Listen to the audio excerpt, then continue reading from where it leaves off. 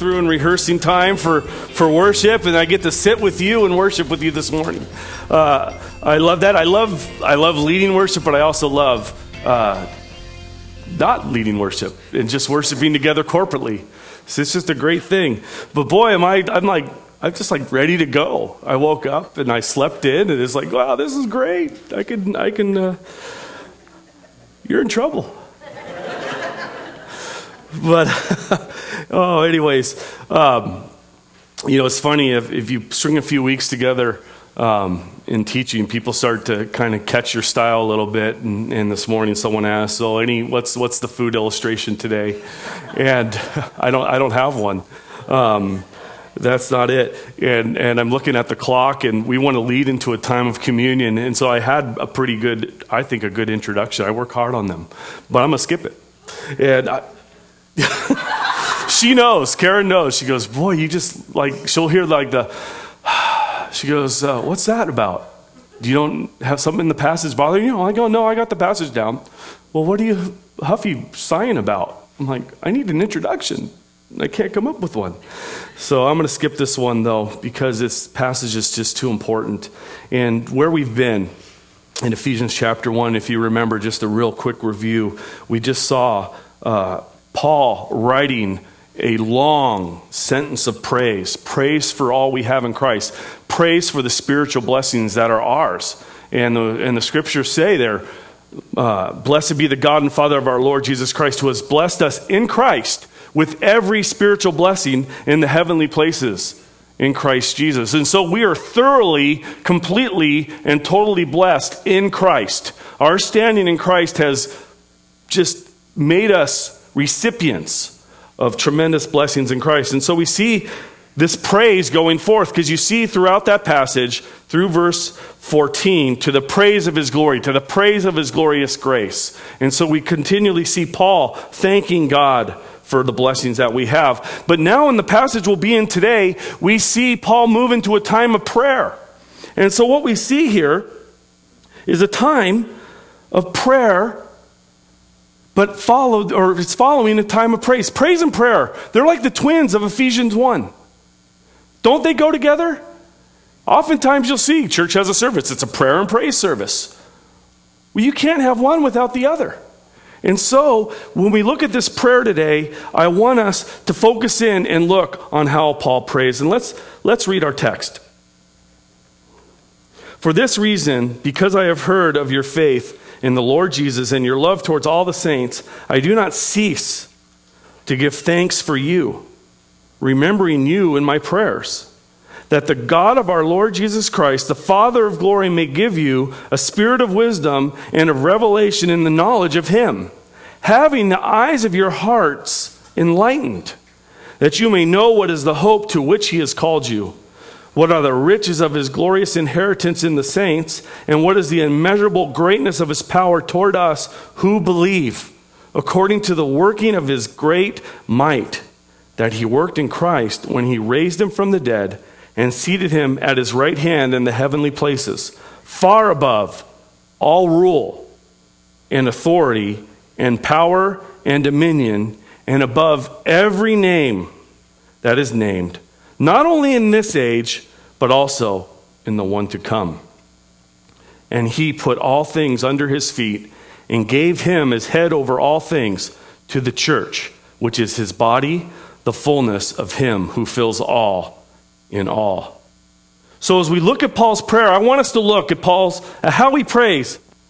And then what I would ask you to do today is see how it's similar or how it might be different than your time of prayer.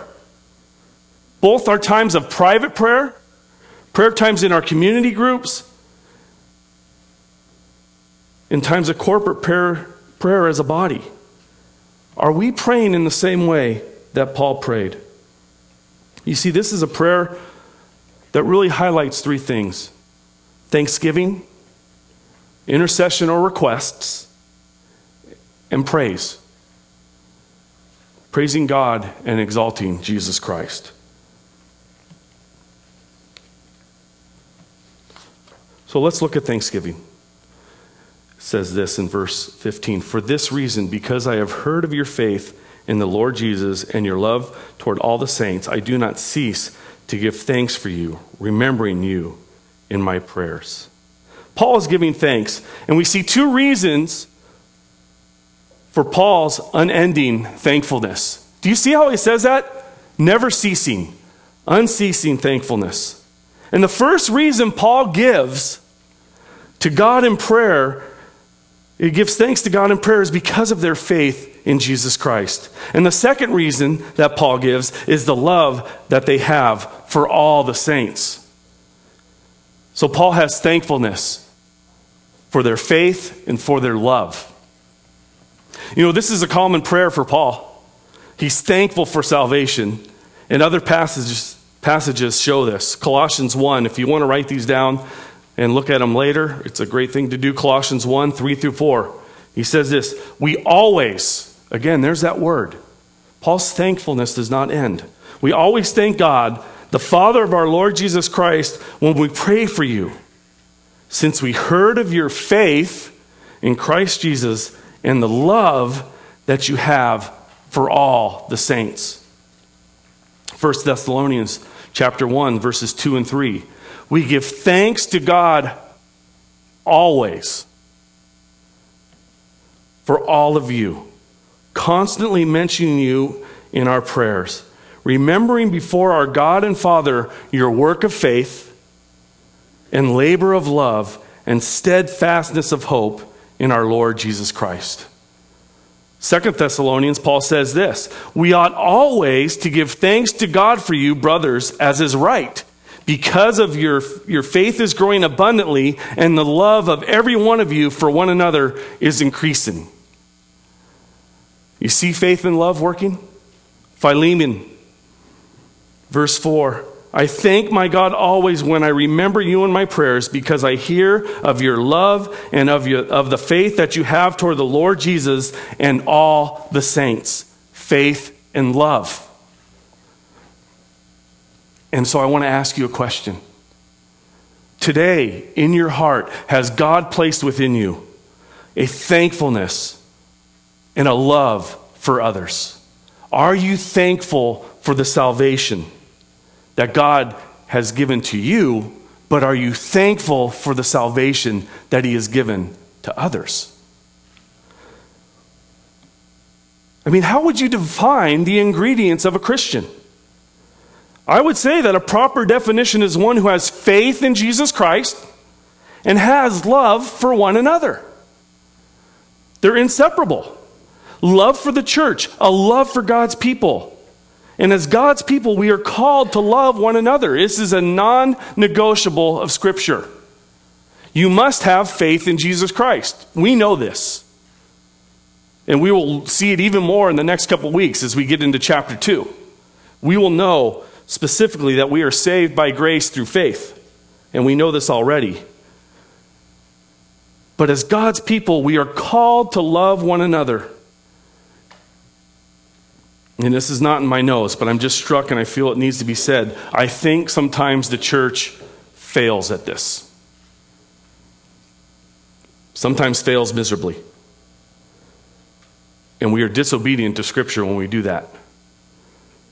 God's grace propels us and enables us to love. And it's awesome.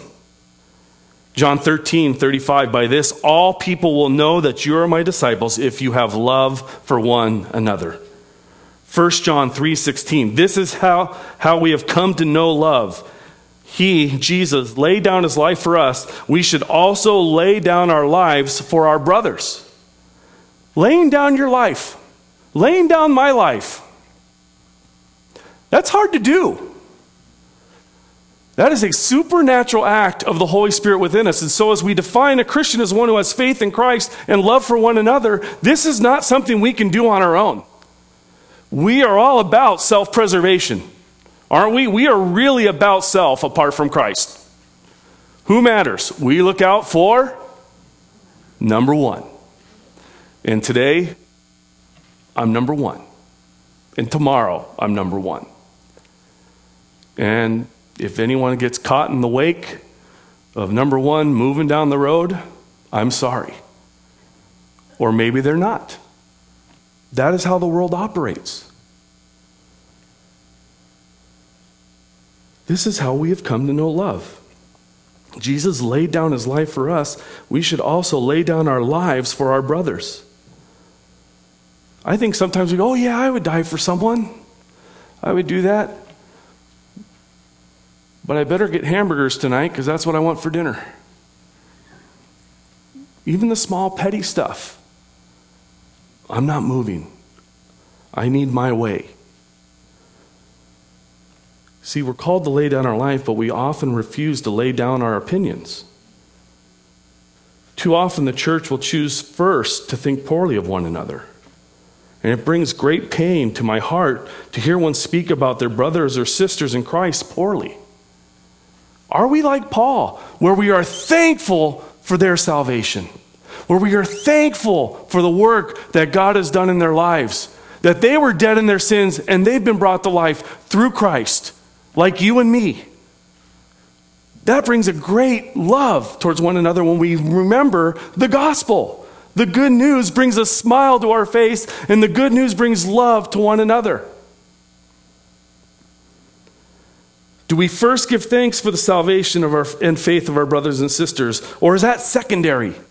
Or only the ones we like? Think about something. I think all of us have someone that we have some human trouble with. I think we might have, if we're honest, we'll go, oh man, that neighbor, that coworker, a pox on your firstborn. You bug me. Would you have joy if God saved them? Kind of shows and exposes our heart, doesn't it? Probably today you're going, ow, Ron, come on, lighten up, guy. Love your enemies. Do good to those who hate you, Jesus said. So we need a love for others and a love for the body. We're second. And sometimes people go, no, I'm sick and tired of being walked on.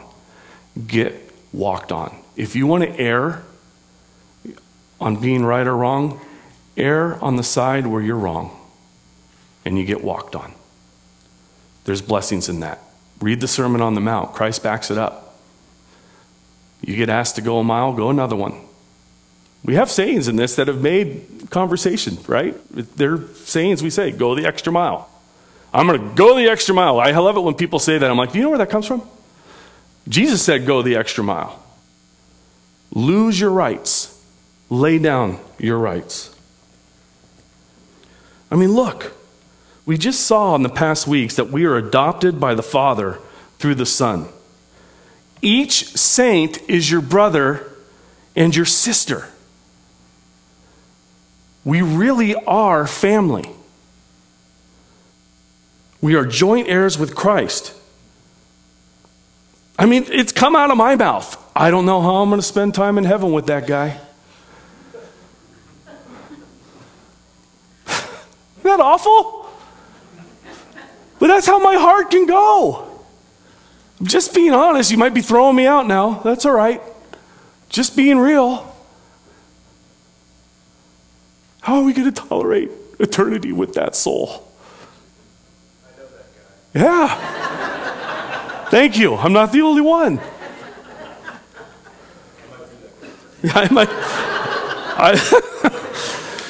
Well, we'll talk after, Christian.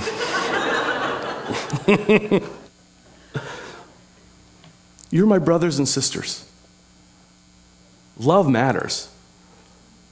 Our faith in Christ matters. That's what brings unity. Faith in our Lord Jesus Christ. And Paul here prays. He goes, I am so thankful for your faith in Christ. I am so thankful for your love for one another. It's interesting here that he doesn't leave a whole lot of other stuff that we might be thankful for. Faith and love. Faith and love. That's what matters to Paul. So give thanks for your family. You know what? Some of you, I understand. You have broken families. Some of you may have absent fathers. Fathers you didn't know. And so when you hear the concept of family, that it can bring a pain. Allow the family of God to be part of your redemption. Remember we talked about redemption? What was broken, God fixes through Jesus Christ. And the body of Christ, when functioning properly, God will show you a picture of family that you would never believe. Those of you with good families, He will show you the same, or sometimes I would say this, even better picture of family through the body of Christ. Allow that to happen. Give thanks for those who have faith in Christ.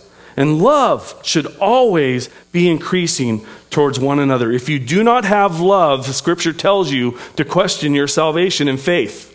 Now, I am not pronouncing you unsaved. Kids ask me that all the time. Pastor Ron, can you tell me I'm a Christian? No, I'm not the Pope. I'm not God. I don't know. Only you know.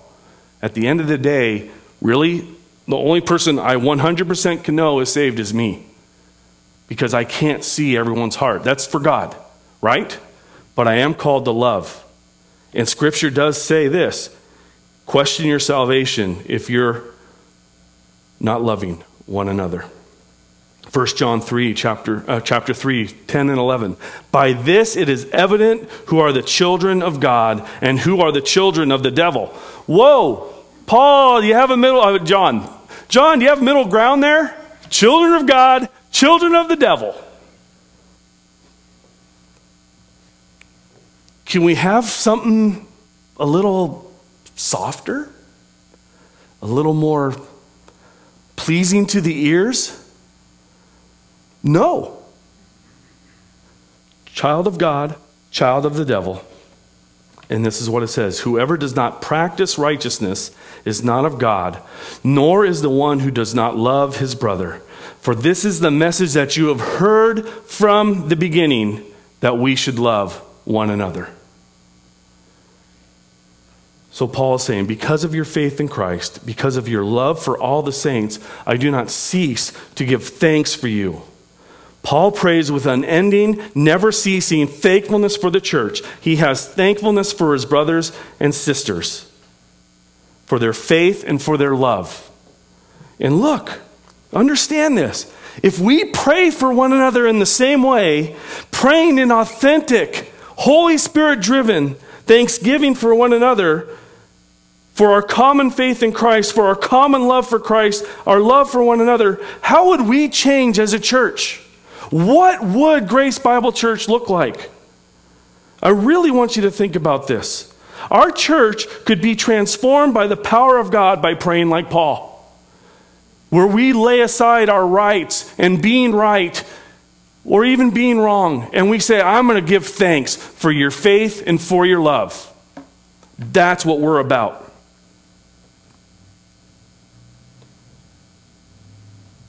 If you're praying for your brothers and sisters this way, do you have time to be harsh or judgmental? Do you have time to be unloving? Thanking God for their salvation? Look, when you're thanking God for someone who's saved, you're saying, thank you, Jesus, for giving your life to me and to them. I am thankful you died for them, not just me.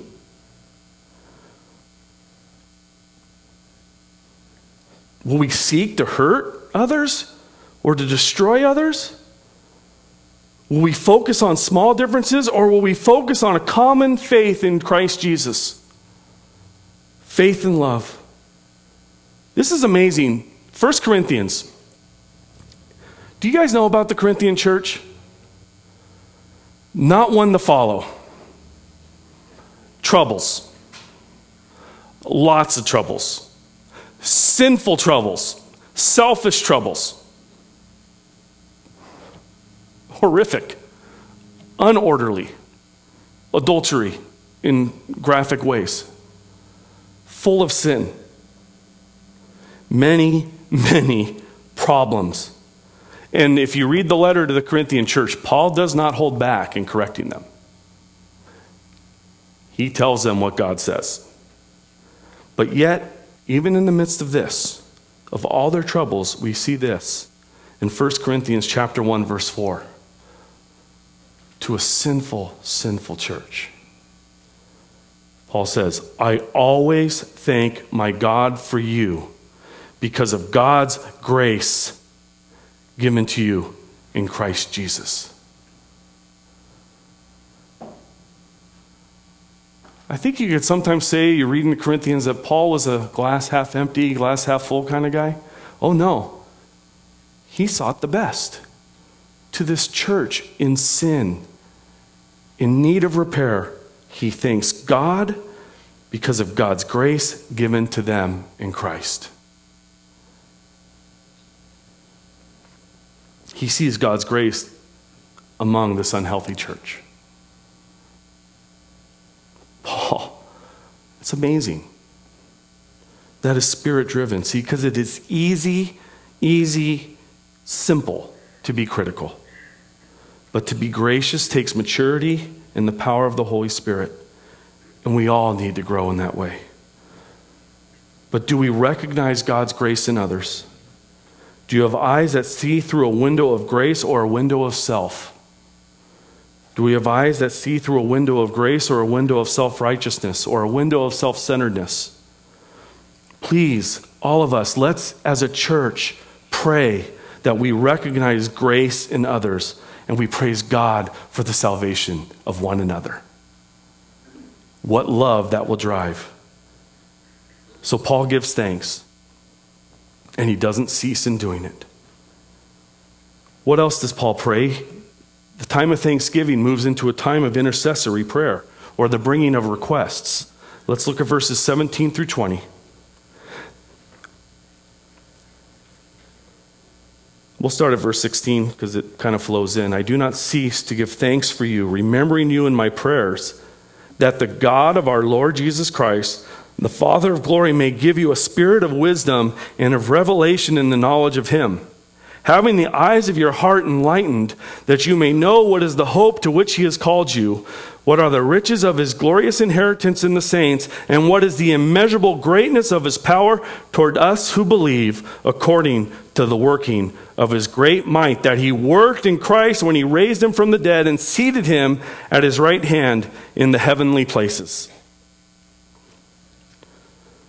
So Paul continues his prayer for the church, and what does he pray? He prays for illumination. He prays for a spirit of wisdom and of revelation, we see in verse 18. He prays in verse 17. In verse 18 he prays, having the eyes of your heart enlightened. Paul is saying, I pray you all see and know the truth. I pray that you know this. I pray that you see this. I love that language. The eyes of your heart enlightened. We even sing that, right? Open the eyes of my heart, Lord. I want to see you high and lifted up and exalted. We understand what that means. It's not something we use a lot, but there is a time. Have any of you ever had that, the lights go on moment? Where once you didn't understand something and then a breakthrough happens and suddenly you go, oh, I understand. And it's like, it's funny that cartoons will put the little light bulb above the head, right? Bing. They'll do that, and that's what we're talking about, a knowing, a confidence, where with all our being we say, I know what's happening. And Paul prays for this type of illumination, having the eyes of your heart enlightened. And Paul prays this, that they would know who God is and what God has done for them. Paul prays that their eyes are to be opened and enabled to know God and to know his truth. I read this week. Inspiration is what we refer to as the nature of Scripture. Scripture is inspired. Scripture is God-breathed. But illumination is how we understand what God has breathed and what God has given. Illumination is how we understand Scripture. And this is a work of the Spirit of God. Next week in our reading, we'll see in Psalm 119, David wrote, open my eyes that I might behold wonderful things from your word. Later he also says, help me understand your instruction. What a great prayer, huh? Help me understand. As your word is read, help me see. You see, salvation is a work of the Spirit. The Holy Spirit brings regeneration in life. We go from not having understanding, from being dead in our sins, to being brought to life by the Holy Spirit. And then the Spirit enables us to understand the gospel. The Holy Spirit brings to light the truth. The Holy Spirit reveals and shows Christ. And so that's what Paul is praying, that the church would know, that the eyes of their heart would be opened, that they would have wisdom and understanding to know God better. And Paul prays they would know God better. I mean, you couple that with a faith and a love, and then knowing God. You've heard me say this before, and I'm sure you'll hear me say it again, because I just love the quote. But Martin Luther was writing to another person, and he said this: "Your thoughts of God are too human." And we too often have a wrong view of God. We need to know God better. I want you to think, and maybe you even know modern people. Maybe you have friends, family, a missionary, someone you know, but think of someone who knows God, who really, truly knows God. What is their life characterized by? Think of our brothers and sisters through the ages who knew God. Elijah knew God was able to engulf a drenched offering in fire from heaven. He stood before the prophets of Baal and he mocked them with confidence in God. Maybe your God's asleep. And then they started stabbing themselves and going crazy, trying to get a false, fake God's attention. Elijah knew God, and fire engulfed that offering. Elijah knew God. He had confidence in God. Abraham, did he have confidence in God? We see that multiple times, don't we?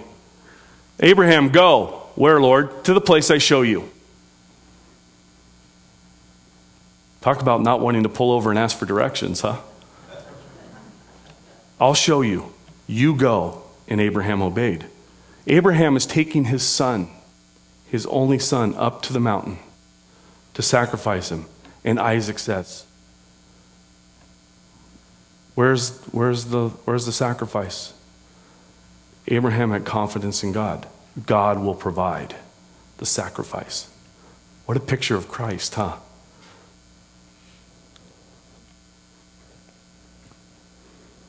David stood before Goliath and took Goliath out with a sling. And he said to all those mighty men, "You're going to let that Philistine blaspheme like that?" Confidence in God. Shadrach, Meshach, Abednego knew God could deliver him from the furnace, and I love this. And they said, "O king, even if he does not, we will not bow down." They knew God. Joshua and Caleb. God's promised us this land. In God's eyes, those giants are ants. Let's go. Joshua and Caleb had confidence in God. People who know God and who He is, God uses by His grace. Can we be those people? Missionaries who stepped out in faith brought the gospel to people who had never heard. Read their biographies and be blessed. Hudson Taylor, Jim Elliot, David Brainerd, Eric Liddell, William Carey, Amy Carmichael, David Livingston, Adoniram Judson, Elizabeth Elliot, Charlotte Moon, men and women who knew God and God used mightily. So Paul prays, I pray you know. I pray you know who you are in Christ, because God uses mightily people who know who God is. Knowing God brings a great, humble confidence. Not an arrogant confidence, but a humble, quiet, strong, resolved confidence. Those who know God have great boldness and they have great peace. So Paul prays that they would know the blessings of the gospel better. And this all goes to having a proper view of God and what He's done. He gives 3 whats. Having the eyes of your hearts enlightened, that you may know And what does he want us to know? What is he praying that the church would know? What is the hope to which he has called you? What are the riches of his glorious inheritance in the saints? And what is the immeasurable greatness of his power towards us who believe? Do you see those whats? What is the hope to which he called us? What are the riches of his glorious inheritance in the saints? And what is the immeasurable greatness of his power towards us who believe? Hope. In Christ we have hope. Paul's praying, I want you to know you have hope. It's a never-ending hope. It's an eternal hope. We have so much to look forward to. Even if we have trials and tribulation, or God calls us home tomorrow, or 50 years from now, we have hope in Christ. We have so much to look forward to. This life is short. In light of eternity, this life is a vapor. It's the mere opening sentence in the story of who you are. God is writing a book, and it's just the introduction. Heaven awaits us. And heaven, people, is not just sitting on the cloud with a harp. We will work for God's glory and enjoy it. We will enjoy his presence. We will enjoy one another, and everything will be made new. All will be provided for. And we will serve our King with great joy. Never, ever say there is no hope. There is always hope for those in Christ. And it may look bleak and dark here in a present moment. Those moments pass. Trust in Christ. I pray that you know that Jesus is our hope. Heaven, our eternity waits for us. All things will be made new. We have hope. If you want to write down some verses to look up later, Romans 5 verse 2, these speak on hope. 1 Thessalonians 5 verse 8, Galatians 5 verse 5, Colossians 1:5, Paul gives thanks. You see that recurring theme? Paul was a thankful guy, wasn't he? Pray we're that way. And he gives thanks because of the hope laid up in heaven for us.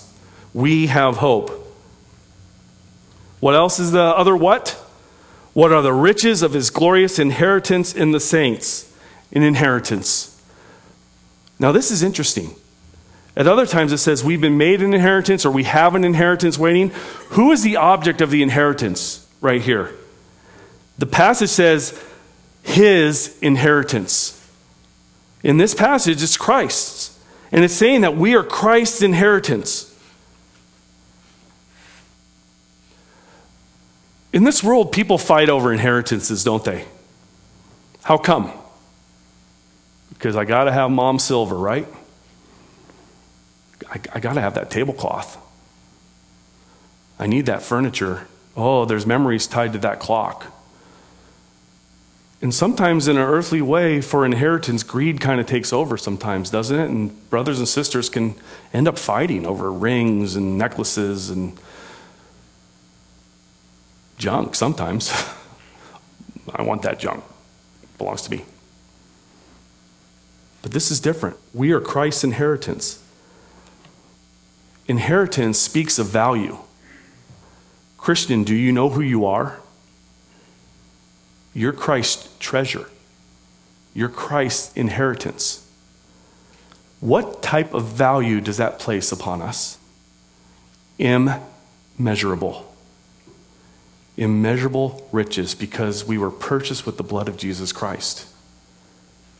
It's amazing. Those who are in Christ are of infinite value. And this is why we praise God for all the saints. Because they are a rich inheritance for Christ. That is who we are. Amazing. Let's read verses 20 through 23 because it'll tie in.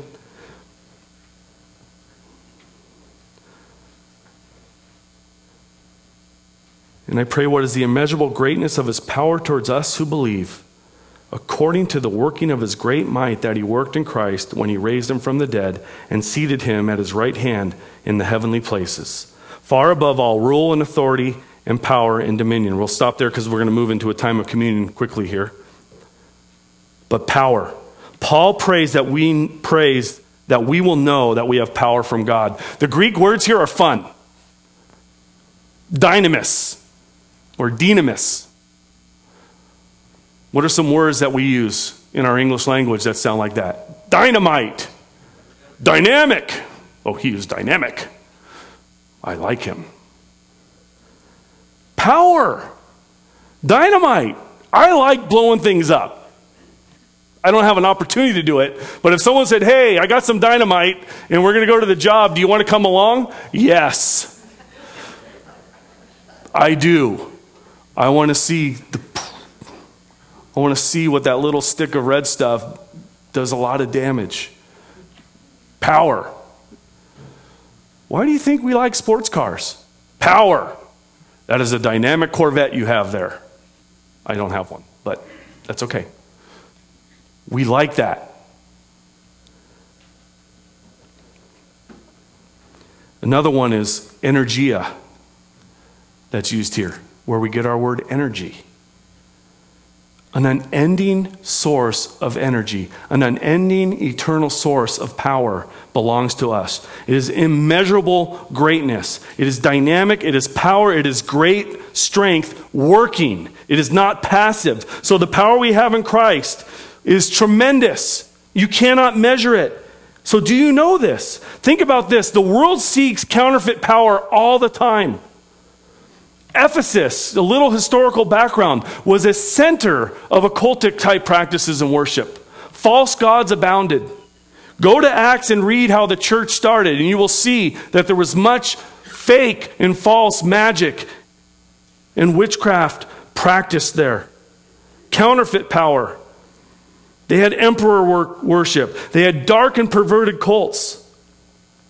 Paul is writing to the church in Ephesus, and this is their former life. And he's saying, I'm going to show you power. I pray you really, really know what power is, because what you had before was nothing.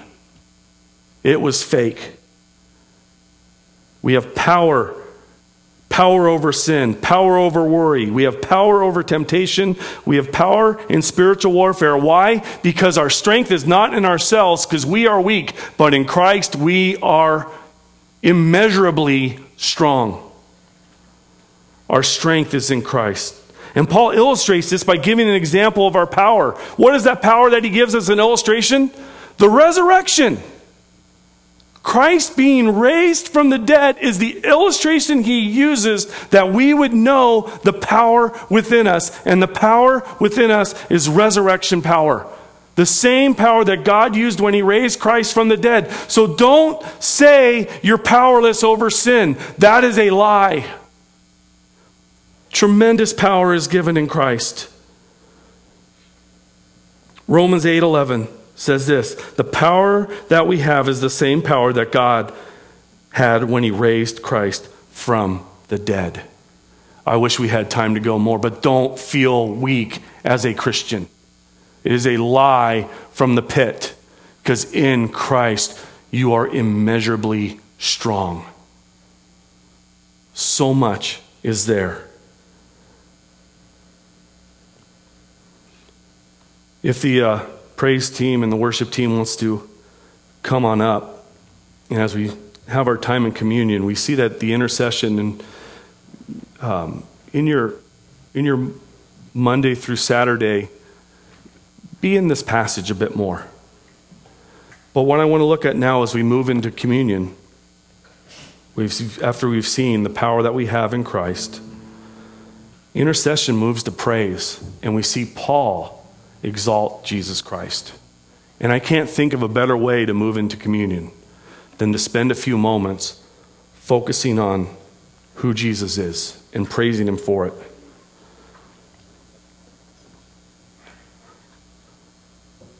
Let's look at this passage. It says that he worked in Christ when he raised him from the dead. That's the power that we have. And then look at this. Who is Jesus? And he seated him at God the Father's right hand in the heavenly places. Who is Jesus? Far above all rule and authority and power and dominion, and above every name that is named, not only in this age, but also in the one to come. And he put Christ, he put all things under his feet, and gave him as head over all things to the church, which is his body, the fullness of him who fills all in all.